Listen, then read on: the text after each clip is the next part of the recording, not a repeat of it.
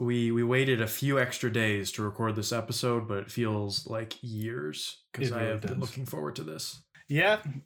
It's an arguably much better pairing than last week. Well, it's interesting. This week, I think, is our second conscious pairing of two movies. You mean subconscious pairing? Well, okay, so we'll get into that later, where the pairing was chosen sort of randomly, but also because they're both Westerns. So I was like, why not? Yeah. But there wasn't much thought put into it. But I think as we both discovered, there was a lot of deep significance to putting these two films together that was perfect. My suggestion of this movie, or at least my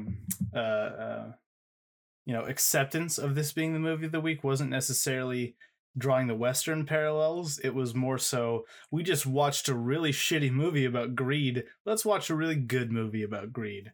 It was sort of like a redemptive viewing, but right. Watching both these in the same day, I'm like, oh, okay, there are a lot of parallels here. Yeah, and of course the other episode we did was Roma and Yi. Yeah.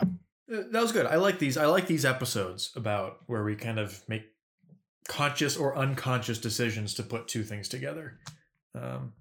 Every once in a while, they're nice. I don't think we should do it all the time. Yeah, exactly. Sometimes it doesn't line up. Also, whenever we do new movies, that never lines up. It could have if we did Uncut Gems and Killing of a Chinese Bookie, but you refused. Oh, yeah. On the off chance, we may be able to do some interesting pairings with a completely new movie and a BFI film. Because as we know, the BFI does like to choose influential movies. So it's not out of the realm of possibility that a movie made today will be influenced by an influential film. That's true.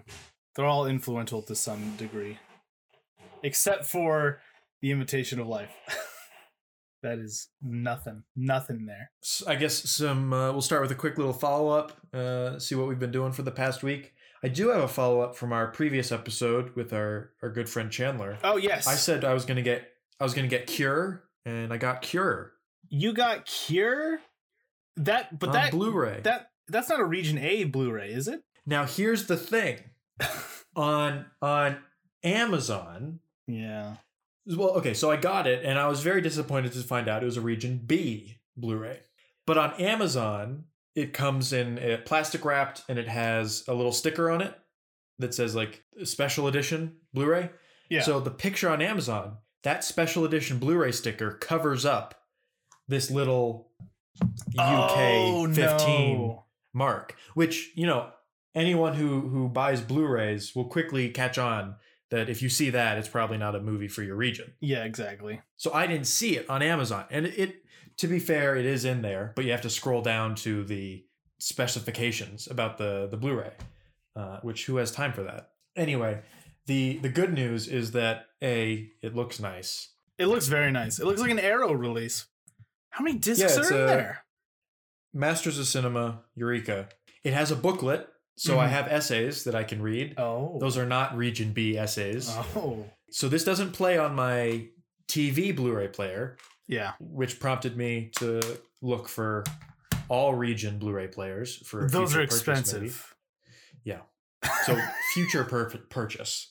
But it does work. My computer USB Blu-ray player, that is an all region Blu-ray player. Interesting. It will read anything. So I have access to the special features and stuff on my computer, and I can watch it there. Did you know that there are Blu-ray players that are there are very few and they're very expensive, but there are dual Blu-ray VHS players? I have never seen one of those, and I kind of want one. Although I already have as you know, I have a VHS player that I hook up to my 4K TV. Yes, and I did watch Aladdin with you. And let me tell you, I understand nostalgia. I understand records. I will never understand the sentiment for VHS. It is awful. It is an awful way of watching a movie. I would agree with that, with the exception of films that I watched as a kid. When we watched Aladdin, there was a distinct feel to it. It's not a good feel. It's not it's not like film grain or something. There is a feel to it that if you're nostalgic for it is nice. If you're not, it's just subpar. Yeah, and to be fair, the 4K TV does upscale things a little bit. So we weren't getting full VHS quality there. But there was a few movies that I've watched as a kid a lot on VHS. Peter Pan, the Disney version. Oh, yeah. The Sound of Music.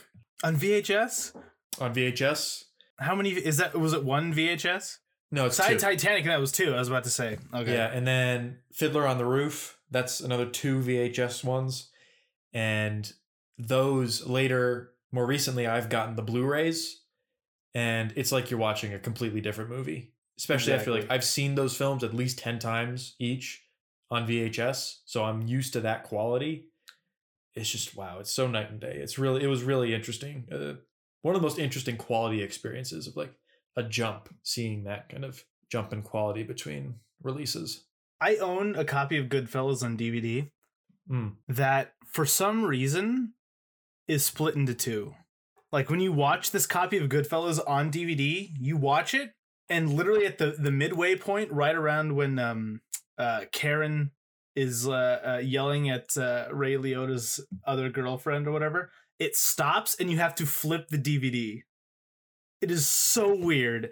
And I always forget. Well, I have a Blu-ray copy now, but I always used to forget. And it's like a record. Yeah. It's so Are there weird. like special features that warrant needing? Okay. No. I was going to get into this when we get into the Wild Bunch, but it literally is you put it in and it starts. Which is exactly, that's what my Wild Bunch Blu-ray did. Yep, same. Because I put it in and I went out. Okay, we'll get into this later. I want to show you one thing that I got, though. Because I went to Zia last night and I haven't shown you this. Hold on. Oh, exciting. It's downstairs. Okay, 2 things. One, this was probably the most niche thing that I've been very excited to get.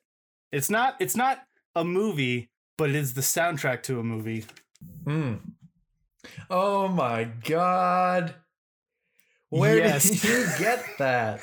It's at Zia. It was $52. And for That's obviously this is a podcast, so you can't see. It is the score to Porco Rosso on vinyl. Not only is it on vinyl, but look, it's like entirely in Japanese. That is beautiful. Which I think we share this sentiment that the Bygone Days, the song written for Porco, is one of the greatest pieces of music ever composed for a movie. Yes, Bygone Days, beautiful piece of music. Amazing. And I don't know if you consciously worded it that way, because you said pieces of music written for a movie. Yeah. It's not in the movie. It's not. No. It isn't. I have a copy of Porco Rosso on my computer for doing some of the YouTube work. And I went in and I scrubbed through the entire, I clicked through it and like, is there not just like a little bit of it? No. Where is it? And it's not even in there. It's not in there. But it was written for the movie. It's part of the soundtrack. Yeah, it's so weird. It is just such a beautiful song that is so nostalgic, but also depressing, but also beautiful. It's one of the most like painfully beautiful pieces of music I've ever heard. And there are hints of the music throughout the movie. That song specifically, it's like alluded to, I guess, but you never hear the full thing. And then I always left wondering, what was this made for? It was probably made for the movie, and they just didn't use it. Yeah, but which is a shame because it's But the other thing that I got, I went into Zia literally just for that. I knew that was there. I finally picked it up. But then I saw this there for $25. Oh. I've never seen... It's David Lynch's Lost Highway, which I have also never seen. I've never seen it. There's a lot of David Lynch movies I haven't seen, but Lost Highway, I never see a copy of this. No, so that'll be my viewing. Wow. For the. I will be very curious to hear your thoughts on that. Lost Highway and Wild at Heart are the 2 I haven't seen. Oh, I haven't seen The Elephant Man either. I'm ashamed to say my David Lynch viewing is not. Yeah, because I consider him one of my favorites, but that's only off of a few movies. Yeah, exactly. Like 3. Plus, to be fair, Twin Peaks is like 30, 40 hours of. But it's different. A separate thing. It's a different thing. Yeah. Yeah. Porco Rosso soundtrack. All of Joe Hisaishi's work for Miyazaki and Studio Ghibli. The composer is just beautiful. Like Spirited Away, Princess Mononoke, all of the soundtracks. The Wind Rises, great soundtrack. Oh, whatever you think about the movies. Did he do The Wind Rises? Yeah, I think all of them. Oh, okay, damn. Yeah. So that is a good purchase, my friend. $50. Worth it. $50. Very much worth it. Are we on the same page that? Because I know for Porco Rosso has always been my favorite. Is it now your favorite, or is it Spirited Away still above it? I'd like to state for the record that Porco Rosso has been one of my favorite films for as long as I have been alive. So I'm a recent convert within the last 2 years. I'd say it's always been my top tier opinions. I really have put Spirited Away up top, although it has not necessarily always been my favorite. And there are some films like that where my appreciation for what the film is overrides my personal love for something. Right? Because like sometimes you can love something that you know is not as good. Yeah. And this is where it's more like I have cared equally for Spirited Away and Porco Rosso, but I've always considered Spirited Away to be the more emotionally connected. No, the better of the two. Ugh. We will perhaps discuss this eventually on the podcast. Yeah, we will. It's only been until recently that I've faced the music and said that, you know what, Porco Rosso has been, probably for a while, my personal favorite. And it sounds like you made the same judgment or decision I did for Inside Llewyn Davis over The Big Lebowski. Because in my heart, I know, like, I love The Big Lebowski and it's one of my favorite movies ever. But in my heart, I'm like, yeah, Llewyn Davis is probably a little bit better. I love Llewyn Davis. Yeah, sometimes it takes a while for us to accept what we truly think about films. Because there's something, you know, you get this feeling that if you don't love it the most, then you hate it, which not true at all. But at the same time, you gotta be real. You gotta be real. I don't really know what I've been watching this week that I would consider worthwhile talking about at the moment. Yeah, same. I will say this. Two things I've been revisiting this week, because after the last few movies that we've seen for this podcast, I kind of just needed to step back in my comfort zone, revisit things that I like or, you know, have been liking. I've three things I've watched in the past week of note. One, To Catch a Thief. Ooh. Alfred Hitchcock. That's just a classic feel-good Hitchcock film? No. Oh, I am so conflicted with Hitchcock sometimes because the movies that I love from him, I love so much. But this one, I left underwhelmed in just about every way. But I will say this, one movie I did revisit for the third time in a year was Punch Drunk Love. I like it a little better than I have before.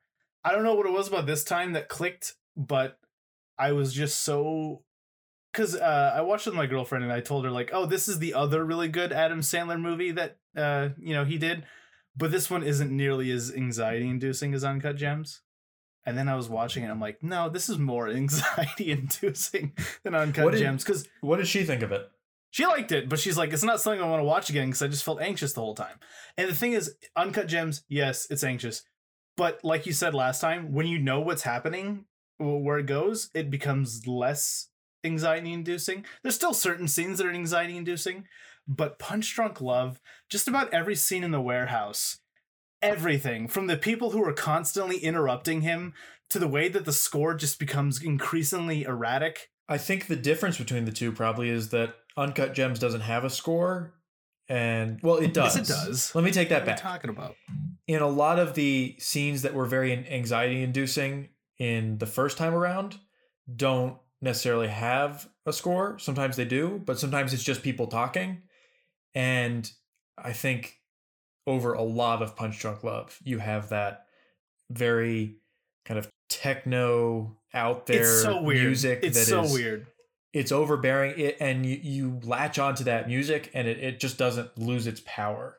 Because music, more so than dialogue, can just latch on to make you feel something. Because the music is like, everyone is playing an instrument at different rhythms and different speeds.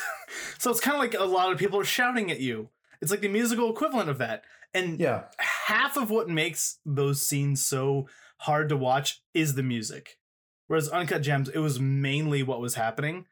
I still think some parts are really weird and not in a good way. Like when Adam Sandler says, "I want to smash your face in with a hammer," and she says, "I want to scoop out your eyes and eat them."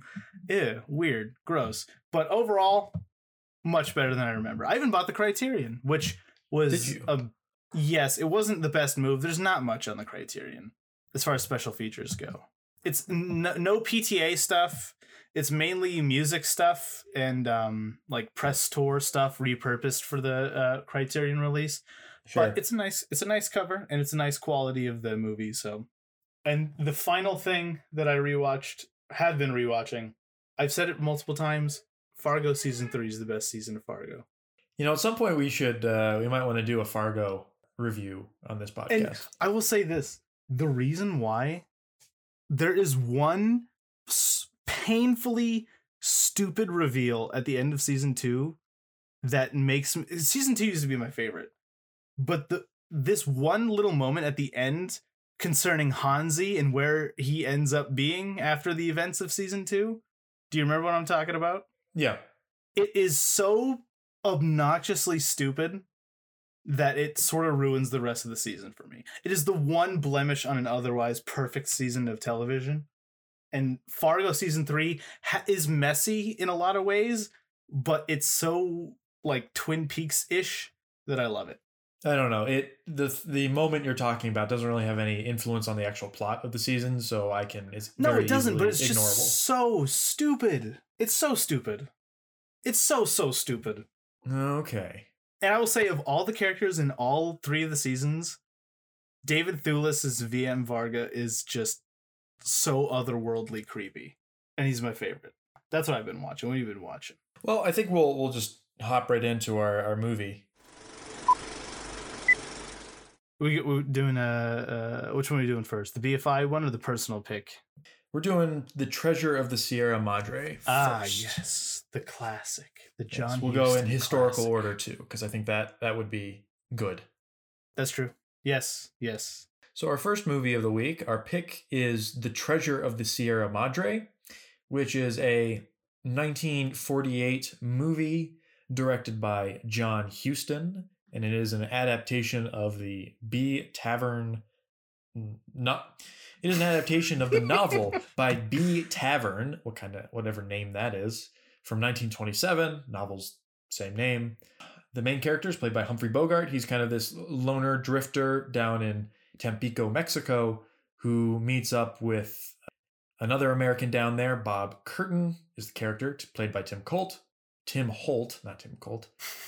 And they have some success and some failure, and then they eventually run into a old-time prospector played by Walter Houston, and they decide to all 3 of them go searching for gold in the mountains. The alcohol has finally reared its ugly head in. Yes, go searching for mountains and the gold. That makes sense too, yes. Doesn't it? It does. Now, I just want to preface this discussion by sharing a little interesting anecdote. I watched this movie for the first time last year.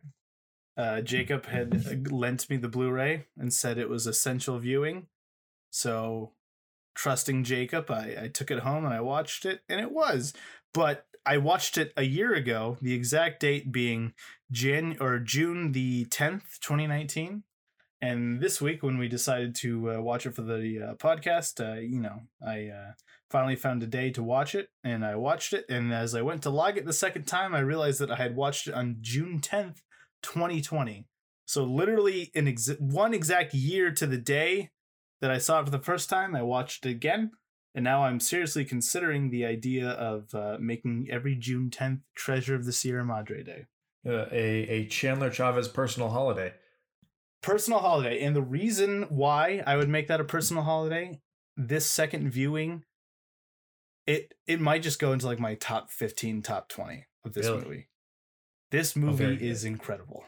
I think I've seen it 3. This is my 3rd time viewing it. I watched it. Mm-hmm. It was one of the last films I watched in 2017, I think. Because that was the first year I was doing the Excel spreadsheet of logging movies, And I remember that distinctly. That was one of the last movies I logged that year. And then I watched it about a year later, and then again now. And my opinion on the film has stayed pretty consistent throughout those 3 viewings, which isn't always the case. And for our second film, I have had very, very different reactions to the second film each time I watch it. But this one has consistently remained one of the great movies that I have the pleasure to rewatch. Yeah, and it's a movie that Paul Thomas Anderson really liked this movie, specifically during the period of time he was filming There Will Be Blood. And if you look at Daniel Plainview, the character in There Will Be Blood, there's a lot of John Huston in that character, especially the vocal inflections. But Paul Thomas Anderson, in preparing for this movie, had told Daniel Day-Lewis to watch this movie over and over because he stated that every question of life can be answered in this movie. And I had read about that after the first time I watched it. And I'm like, okay, no, I don't know about that. But there is so much in this movie about human nature and the cruel irony of life and just what greed can do to a person in a way that made me retroactively. The whole time I was watching this, I was just thinking, why did I watch Greed? 4 hours, 4 hours of something that never came close to what John Huston did in barely over 2. And the thing is, this is not only a movie that is insanely prolific in its examination of human nature, it's also really entertaining. It's consistently entertaining. It is one of those old classic films that I would probably recommend without hesitation to most people these days. Yeah.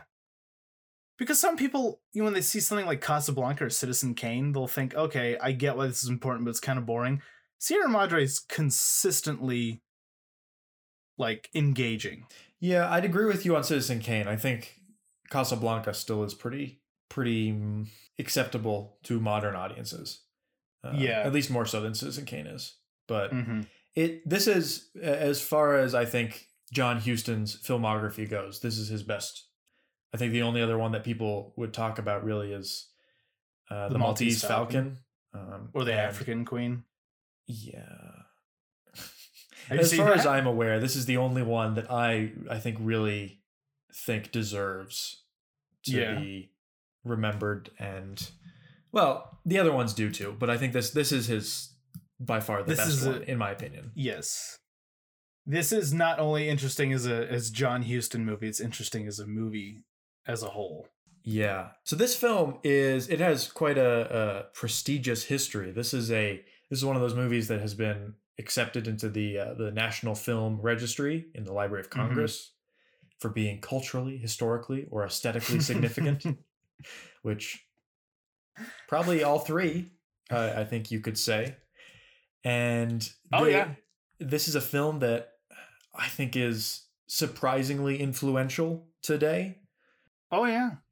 It's still well rated. It is on the BFI, not the BFI, the AFI, the American Film Institute. 38 or something. It's number 30, and the 10th anniversary, it's number 38. Okay. And we may, later on, I think there's a decent discussion to be had about not inclusion on the BFI list, but we'll get. I agree. We'll get there later. But because one thing that I find interesting is just the amount of different directors or filmmakers in general that cite this as one of their favorite movies. Paul Thomas Anderson did it. Kubrick said it's one of his favorites. Sam Raimi said it was one of his favorites. Robert Redford said it was one of his favorites. And I think I can see why, because I can see so much of where movies have gone in this movie, as simple as it is. I think there's just so much going on with these characters, but the story is always very simple. But I find it hard to. It's one of those movies that is so well cast, I find it hard to declare who's my favorite.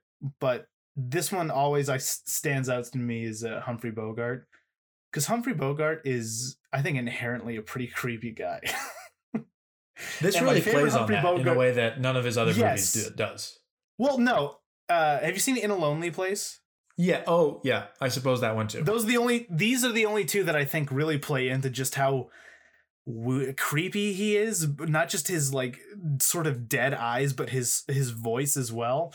And he goes through a transformation in this movie that is subtle from scene to scene, but when you look at the beginning and the end, completely different people. It's interesting about that I think there has been some commentary on whether or not you can see his transformation in the beginning of his character. And I want to remain spoiler free for the time being. So maybe putting a pin in that full character arc, because there's some specifics I'd like to discuss about that. But I would disagree, not in a way that I think you're wrong, but in a personal opinion kind of way, is that Walter Houston is always by far the most enjoyable part of this film. He did get an Oscar for this. Walter Houston. He is great. I think Bogart's performance is great. Like I have no fault there. It's more of a personal preference kind of thing, because Walter Houston is just he's just having fun. Like this is one of the early examples of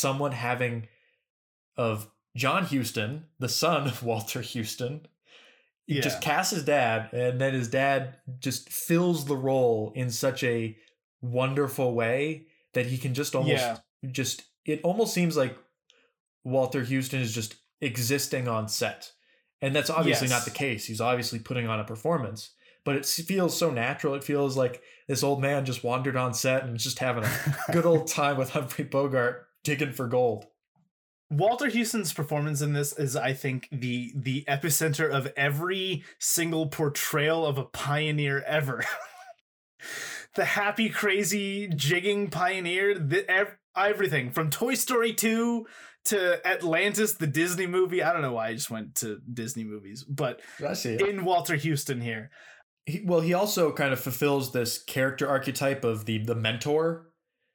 Which, you know, you have people like Gandalf, like the fantasy mentor is how that trope is usually played out. But in this film, he very much is a early example of that kind of character, of someone who leads the protagonist and teaches them.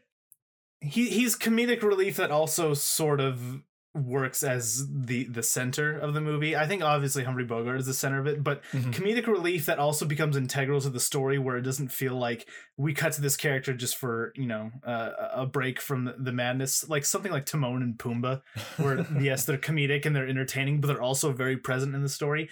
Walter Houston is so good in this movie that there is a moment where he does a Looney Tunes-esque fourth wall break that anyone else, I would be cringing and I would hate it. But when Walter Houston does it, I'm like, all right, sure. Well, the thing is he's the smartest person in the movie, and he's also the comic relief, which often doesn't go together. Often the comic relief is the dumbest person in the group.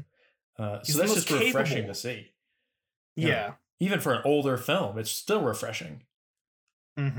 Just because, you know, so many modern films play too much into the you have to be dumb in order to be funny. Exactly. And, you know, he's eccentric. Yes. Definitely. He's not completely up there, but he still knows what he's doing. He's very experienced in this one little area of expertise. But, you know, even the guy who plays Curtin, who... Tim Holt. Hold on, what was his name? Tim Holt, yes. Tim Holt, who plays Bob Curtin, who Orson Welles famously said was one of his favorite actors of all time. His father, Tim Holt's father, was a silent movie cowboy, so he's kind of, you know, he kind of grew up in this sort of environment. And I think Tim Holt's pretty great too, but, you know, I do agree that Walter Houston is the most entertaining character and probably the best performance, but whenever I think of this movie, I always think about the Bogart transformation, because obviously his character is the one that gets the most screen time and analysis. Yeah, there's one common complaint I hear about this movie, arguably the only complaint, is that they don't feel that there is a sense of progression of Humphrey Bogart's character. They feel that he starts off as a greedy asshole and ends the movie as a greedy asshole, which I don't agree with. But I don't know if we wanted to save this for the spoiler section of the. The great thing about the film is that it's a film that is built upon this trio of main actors that all give great performances, and in particular because of the fact that the script is so well written. I have said before, I think to Chandler, that this is, I think, one of the great scripts. It is of all time. It really is, and it's interesting because I think this is a film that is, from a structural point of view, very different from your average classic Hollywood Western. It might be a 5-act movie. Regardless of that, it's I mean, look at it. The film starts out and the first 20 minutes are in Tampico, and it's almost like a complete separate sequence entirely from the rest of the film. Yeah. Yes, I agree. And this is something that I do.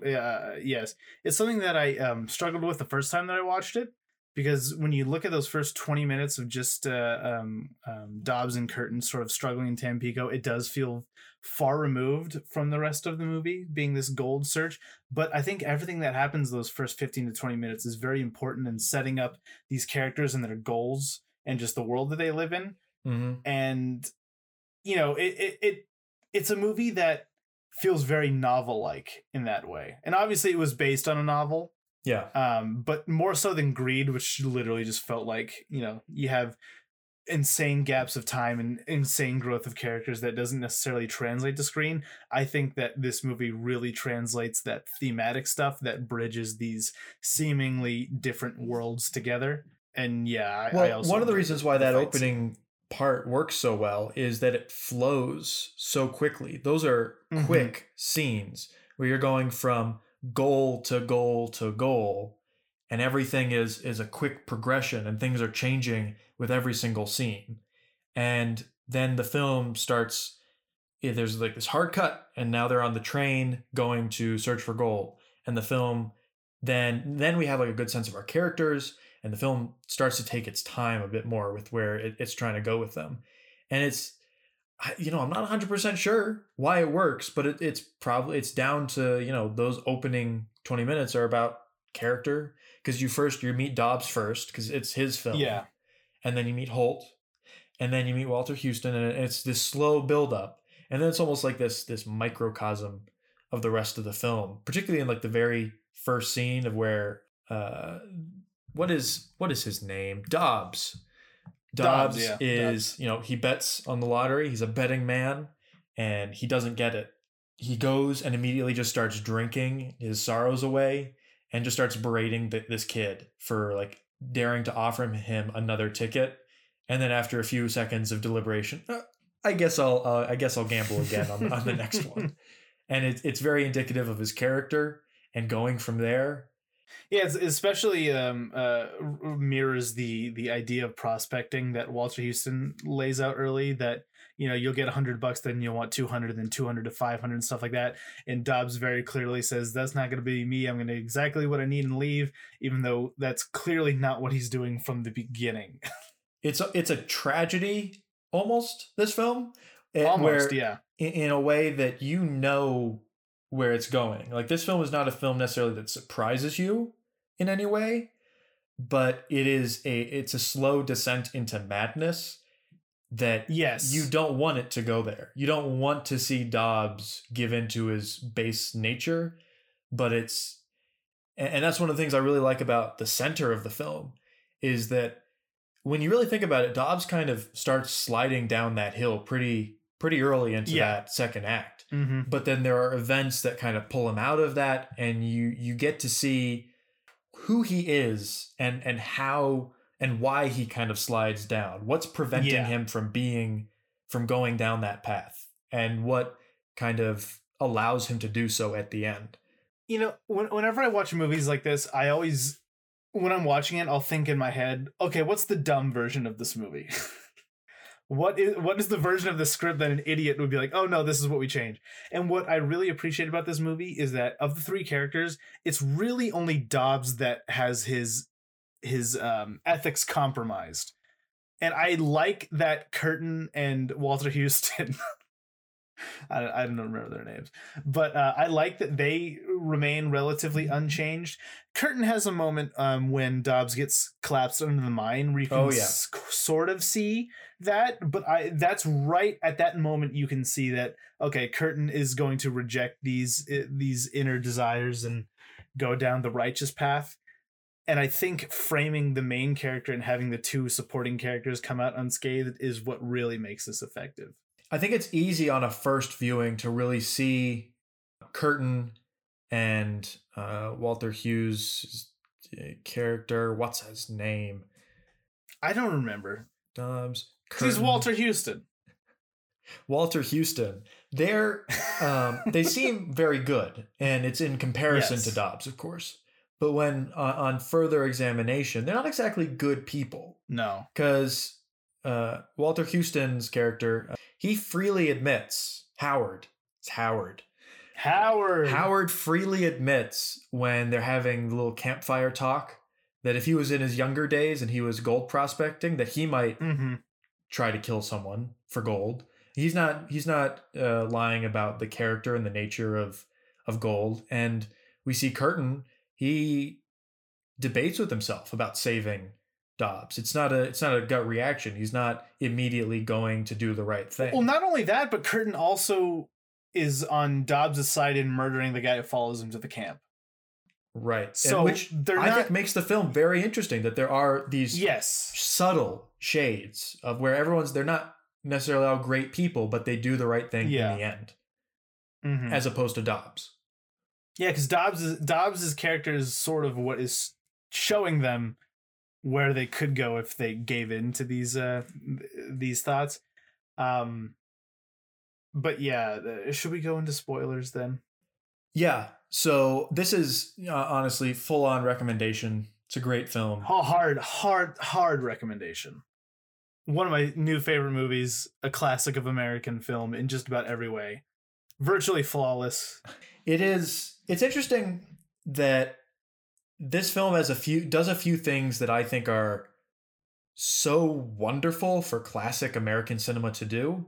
And it's one of the first movies ever to film on location in a country outside of America. It films in Tampico, Mexico. And I cannot stress enough that it makes the film seem so much more real and tangible from a lot of other Hollywood productions and Westerns from that era. And at the same time, though, it uses sets. There are background rear screen projections in this film. It feels very much like a classic Hollywood film, but also liberating in that sense, because it is, they're on location, they're shooting in these wild places, but it's so wonderful in that comparison to films of its time. I will say this, I struggle to even call this a Western. Yes. And I know that it has a lot of the iconography of a Western. I know it has a lot of the themes of the Western, but this doesn't feel like a Western to me. Similarly to something like There Will Be Blood, which you could on the outside call it a Western because it takes place in the American West in this time period and it has a lot of the same costuming and stuff, but it's about something so much more universal that's not necessarily tied to this time period. Yeah, going back to 2007 film, I just want to say one thing, just jump straight ahead to a spoiler. I think that the way that they kill off Dobbs, it reminded me so much of the way that Llewellyn Moss dies in No Country for Old Men. Yeah. Where it's not super flashy. It's not treated as this big turning point. He is killed and they move on.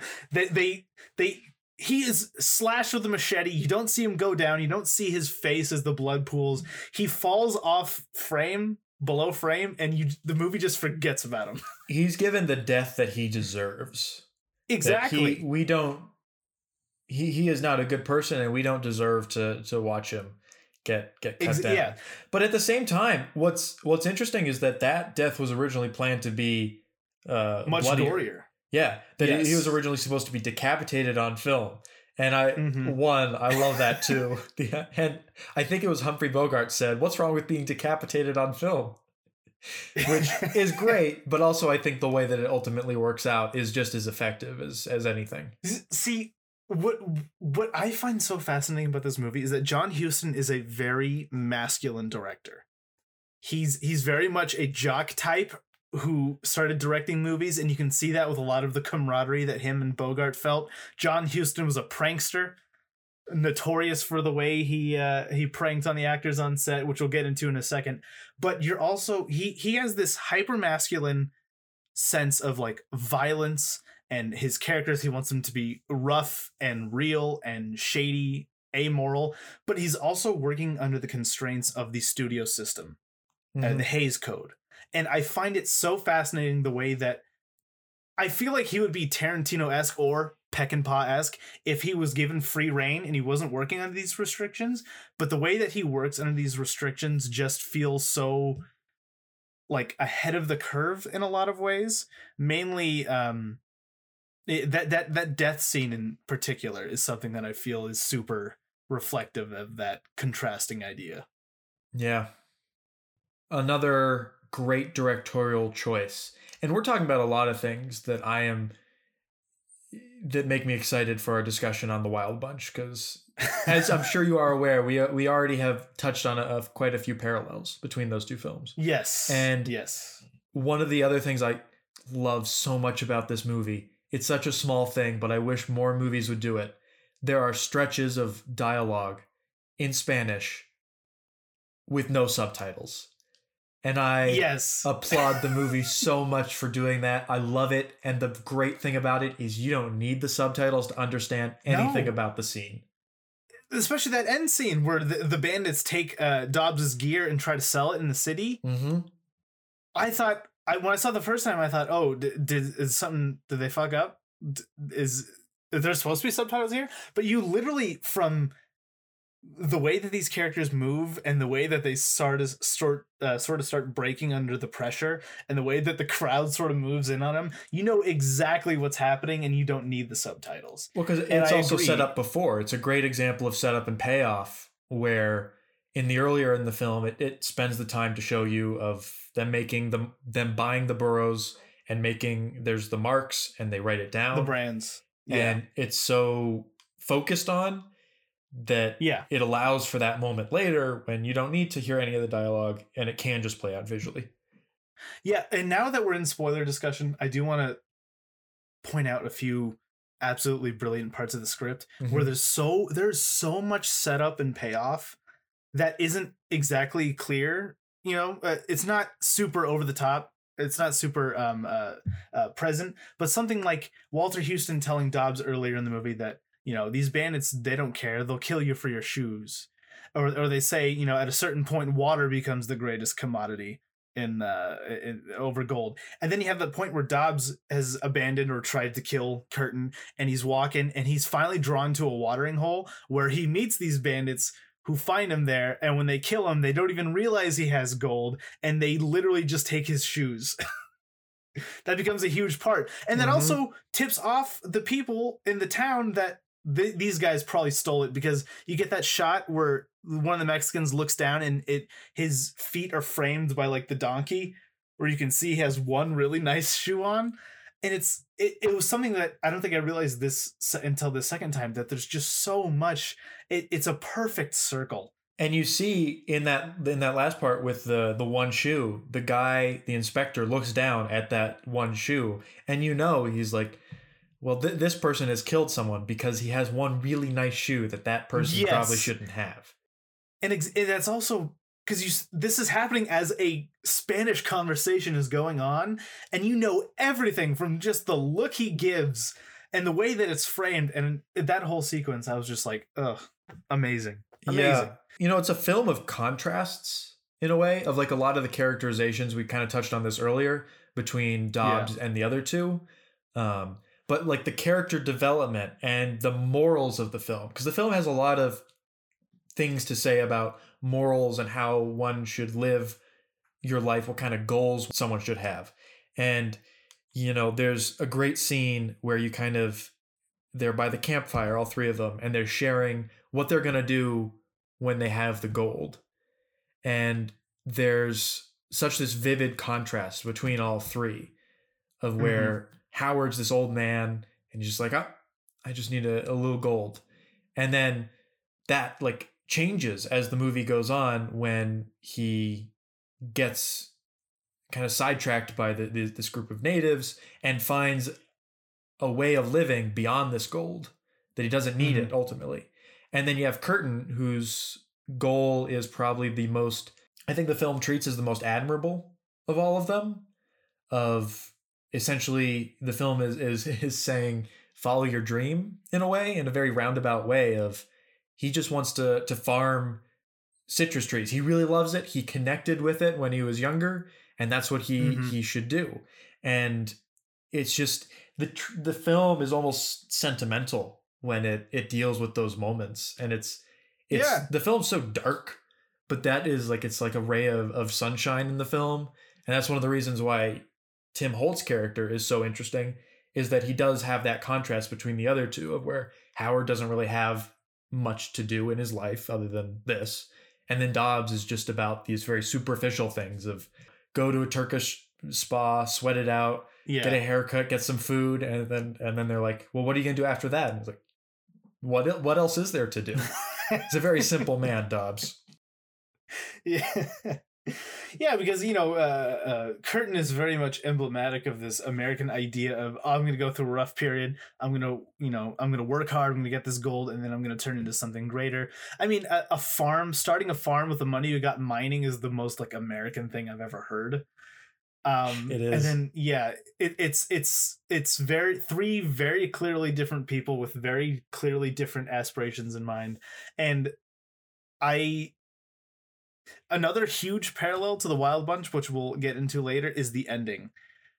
Because, again, I'm thinking about Dumb Movie at the end when Curtin and Houston, I'm just going to call him Houston. That's Curtin fine. and Houston find out that, the gold's gone. It's ironically returned back to where it came from. It is dust. It has returned to dust. And there's a moment where Houston laughs.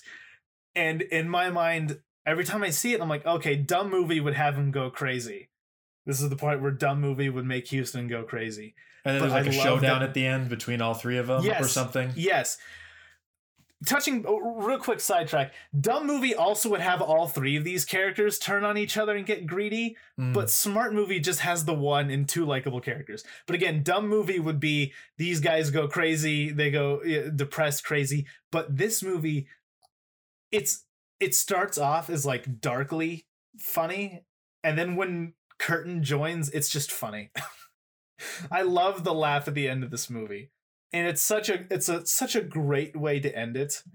It's one of my favorite movie endings because it's so idealistic, and it's making such a clear point, but at the same time, the movie has earned it in a way that it doesn't feel like it's hitting you over the head with what it's trying to say. It's not being preachy with its message. Yep.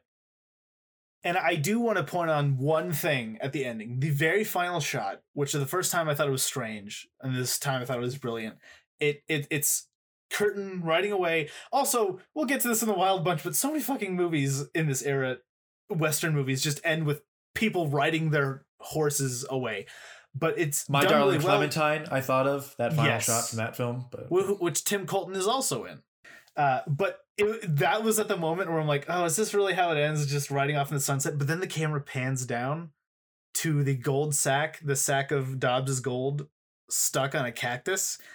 And I thought that was strange the first time I saw it. But the second time I saw it, now here's my theory. This is okay. What I thought the second time. I have something very specific to say about this too, so I'm curious if we have the same idea. I know this movie has nothing to do with the idea of reincarnation, but when I saw this, I thought, is this cactus emblematic of Dobbs, even in the afterlife? A cactus putting his prickly arms around the gold so nobody can touch it. That is a wonderful thought. Not the thought I had, but that was wonderful. I literally have two notes for this movie that I wrote down, and one of them is just says, "Is Dobbs a cactus?" In a way, he's a very prickly man.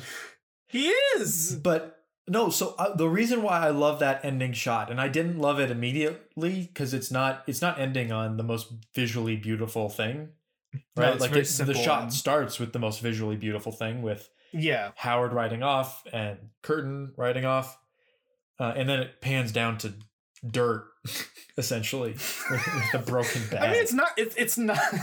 The modern day equivalent is if you pan down in a parking lot to a grocery bag stuck on like a piece of gum. Yeah. Like that's the modern day equivalent of that.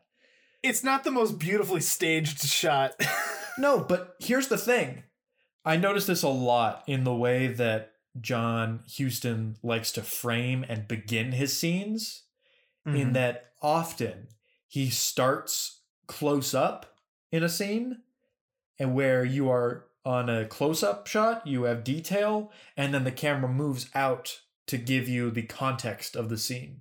And the great thing, the very first shot in the film, is a close-up on the lottery board. You don't know where you are, you just see the words on the lottery board, and then it pulls out to Dobbs there, and you have the context of the shot. He's checking his numbers. And then the end of the film is, of course, them riding away. It's the wide shot, and then it goes in close to the money being gone. So it's two kind of parallel shots that are both about like people losing money. It's very much emblematic of the philosophy of the film of starting from nothing and ending with nothing, except the nothing is so much more in the end.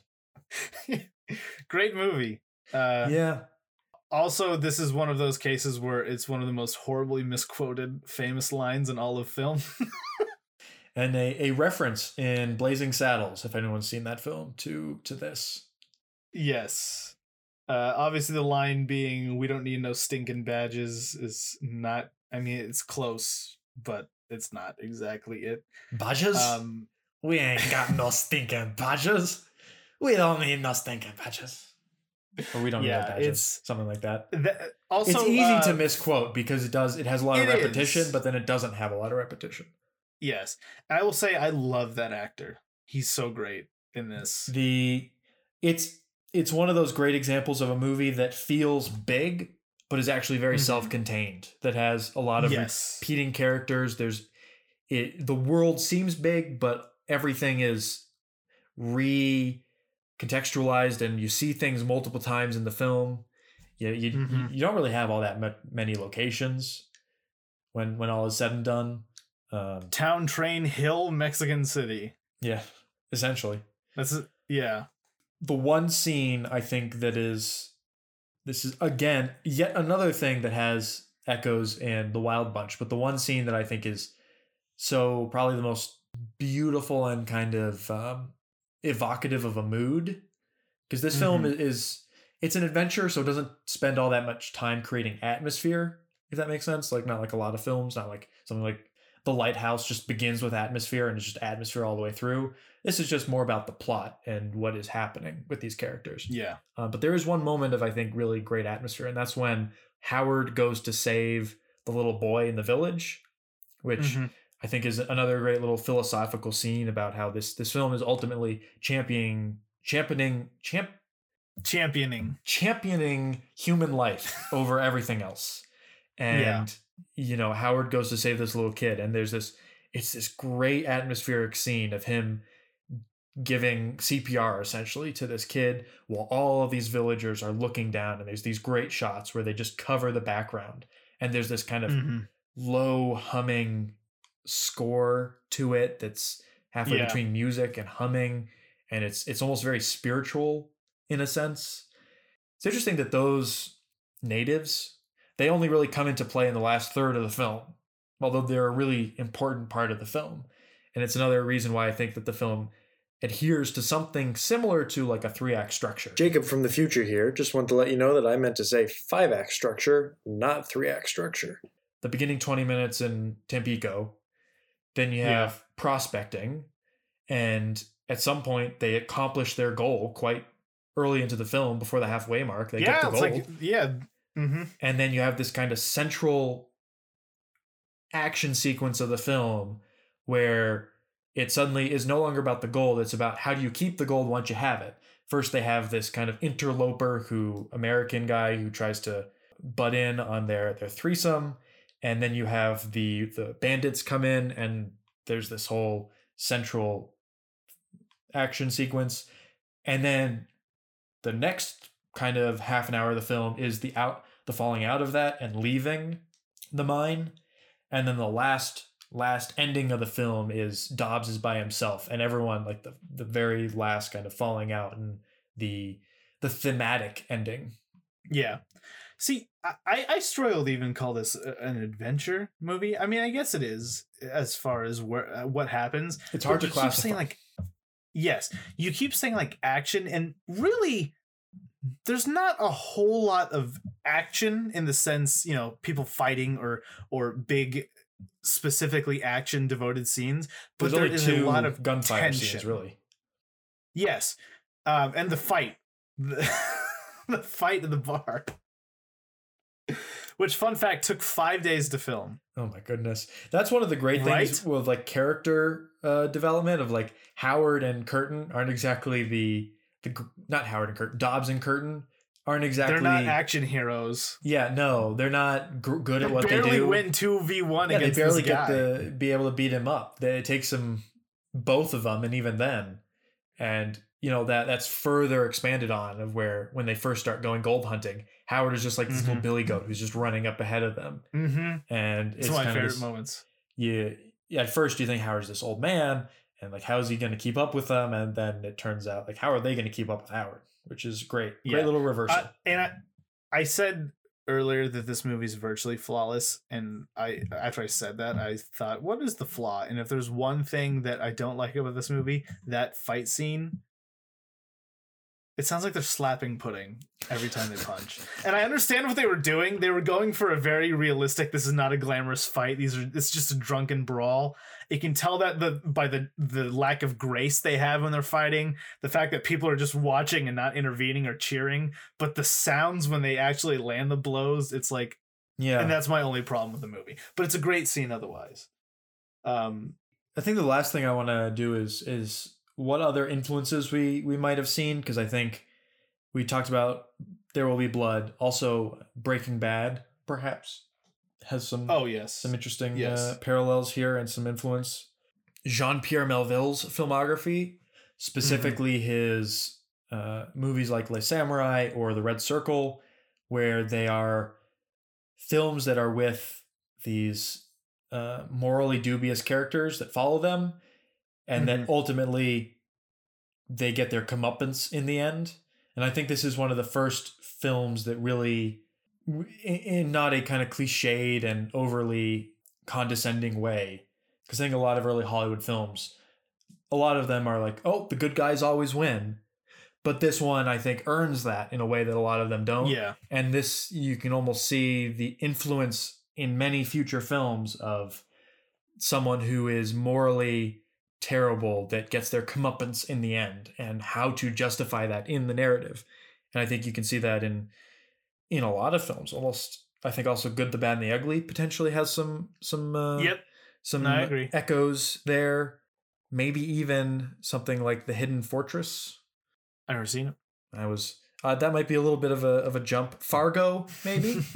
The greed of Fargo and the kind of the greed and the structure of Fargo. Because Fargo is another one of those movies where it's really hard to categorize into a 3-act structure because characters just sort of come in and out of the narrative. Like I said before, there's a lot of No Country for Old Men in this movie. There Will Be Blood, obviously, obvious parallel. I think also you could, if you want to make a stretch, you could even maybe say Parasite a little. How? Where it's about greed, it's about getting money, and about how in the end there's kind of like this final 10 minutes where it's about the consequences of your greed and what really matters in this world. And what really matters isn't necessarily the money, it's about the family, and ultimately they don't get that in the end in something like Parasite. And that's more, I don't think that there was any conscious influence there. I just think that you might be able to trace the ideas. That's the thing. There are some scenes that you can obviously feel are almost referenced in other movies. Did you ever see John Carpenter's They Live? Yes. There's a very long fight sequence in John Carpenter's They Live that reminded me a lot of the bar fight here. But it's like, I see it. There are very few scenes where I'm like, oh, this was done here. But so much of the essence of this movie, the thematic essence, the way that the gradual decline as instead of the scene to scene stuff. There's so much of every movie in this movie, but typically when you have a movie like that, they usually don't hold up as their own experiences. You sort of see bits and pieces and you find it interesting in that. This holds up on its own, and it's entertaining, and it's influential, and you can see the influence, but you never see it as an influential movie. You see it as the treasure of the Sierra Madre. And that's why I think it's so great. And I guess my final little thought on this is that the reason why I love it so much is that I really connect with that kind of final message of the film, the dust to dust kind of thing, the impermanence of money.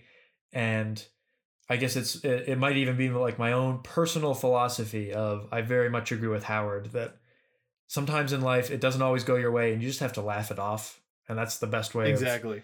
That's the best way of dealing with it. And the first time I don't think I did. The second time, maybe not. But this time, when Howard started laughing at the end, I was like, I get it. I get the cosmic joke played on them. It's funny. Yes. My closing thing will be I just love movies that aren't afraid to show the darker side. Actors who aren't afraid of looking weak or evil or despicable. Everyone in this movie, Walter Houston famously didn't want to play this part because he felt he was still able to pull off lead roles, and he took his dentures out for this role. And Humphrey Bogart was the complete opposite, and he told people ahead of this movie, wait till you see me in this next one, I'm really terrible. And I love that they're all so unafraid to show these horrible sides of humanity in a way that they're still likable by the end, except for Dobbs, of course. It's essential. It's amazing. It's one of the best movies ever made. The fact that it's not on this list is a shame. Tragedy. It's a damn shame. It's a tragedy. But I think it's the perfect bridge into the next discussion, which is Sam Peckinpah's 1969? Yes. 1969 film, The Wild Bunch. All right, quick break.